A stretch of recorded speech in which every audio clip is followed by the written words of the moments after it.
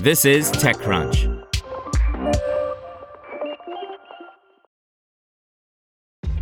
This episode is brought to you by ShipStation. You know, some things take a lot of work, like sending little robots to far-off distant planets. And just as that's challenging, so too is running a successful e-commerce business, especially when there's so much to do. So I want to introduce you all to ShipStation. Now, I love using ShipStation because of its easy-to-use dashboard, which makes managing orders and printing labels a breeze and super smooth. Oh, and the customer service is just out of this world.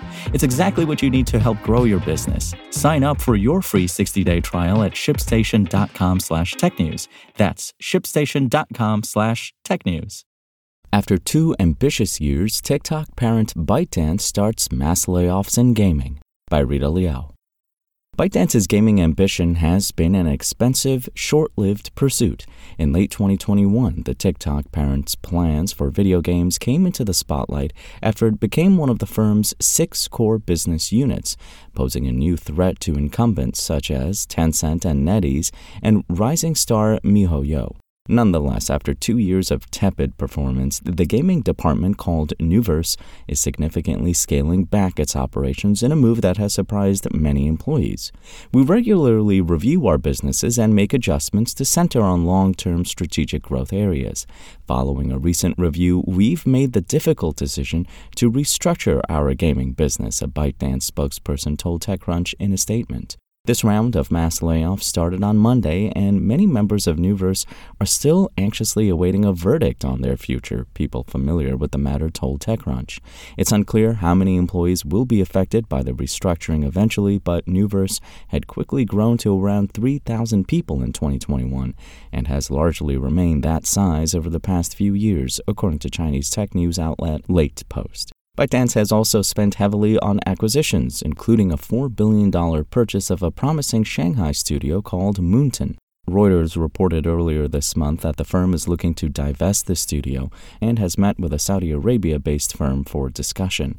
Reuters first broke the news about the layoffs on Monday morning, reporting that ByteDance would soon announce the winding down of its Nuverse gaming brand and full retreat from mainstream video games, citing sources. But ByteDance's comment suggests that portions of the team will be retained. ByteDance's debacle in video games and its virtual reality endeavor Pico casts doubt over the universal applicability of its data-driven A/B testing strategy that has catapulted TikTok to global dominance. Through its short video apps, ByteDance has amassed an unparalleled wealth of consumer insights. The success of video games, however, demands a much longer, more patient creative process and is arguably less predictable than the instant gratification delivered by dopamine-fused video clips. Both of its rivals, Tencent and NetEase, have been pouring more resources into games with longer development cycles. Without a breakthrough title or commercial success after 2 years, Nuverse's positioning as one of ByteDance's key revenue drivers is likely under close examination by the firm's management team. ByteDance remains one of the rare Chinese internet giants that have not gone public, partly due to its entanglement in rising U.S.-China tensions. The mass layoffs at Nuverse add more bad news to the Chinese internet industry, which is reeling from a widespread regulatory crackdown in recent years, leading to dampened businesses and slashed workforces. The video gaming sector in particular was hit hard by a hiatus in license approvals, and even though the process has resumed, the space's recovery has been limited by macroeconomic challenges. Want to learn how you can make smarter decisions with your money? Well, I've got the podcast for you. I'm Sean Piles, and I host NerdWallet's Smart Money Podcast.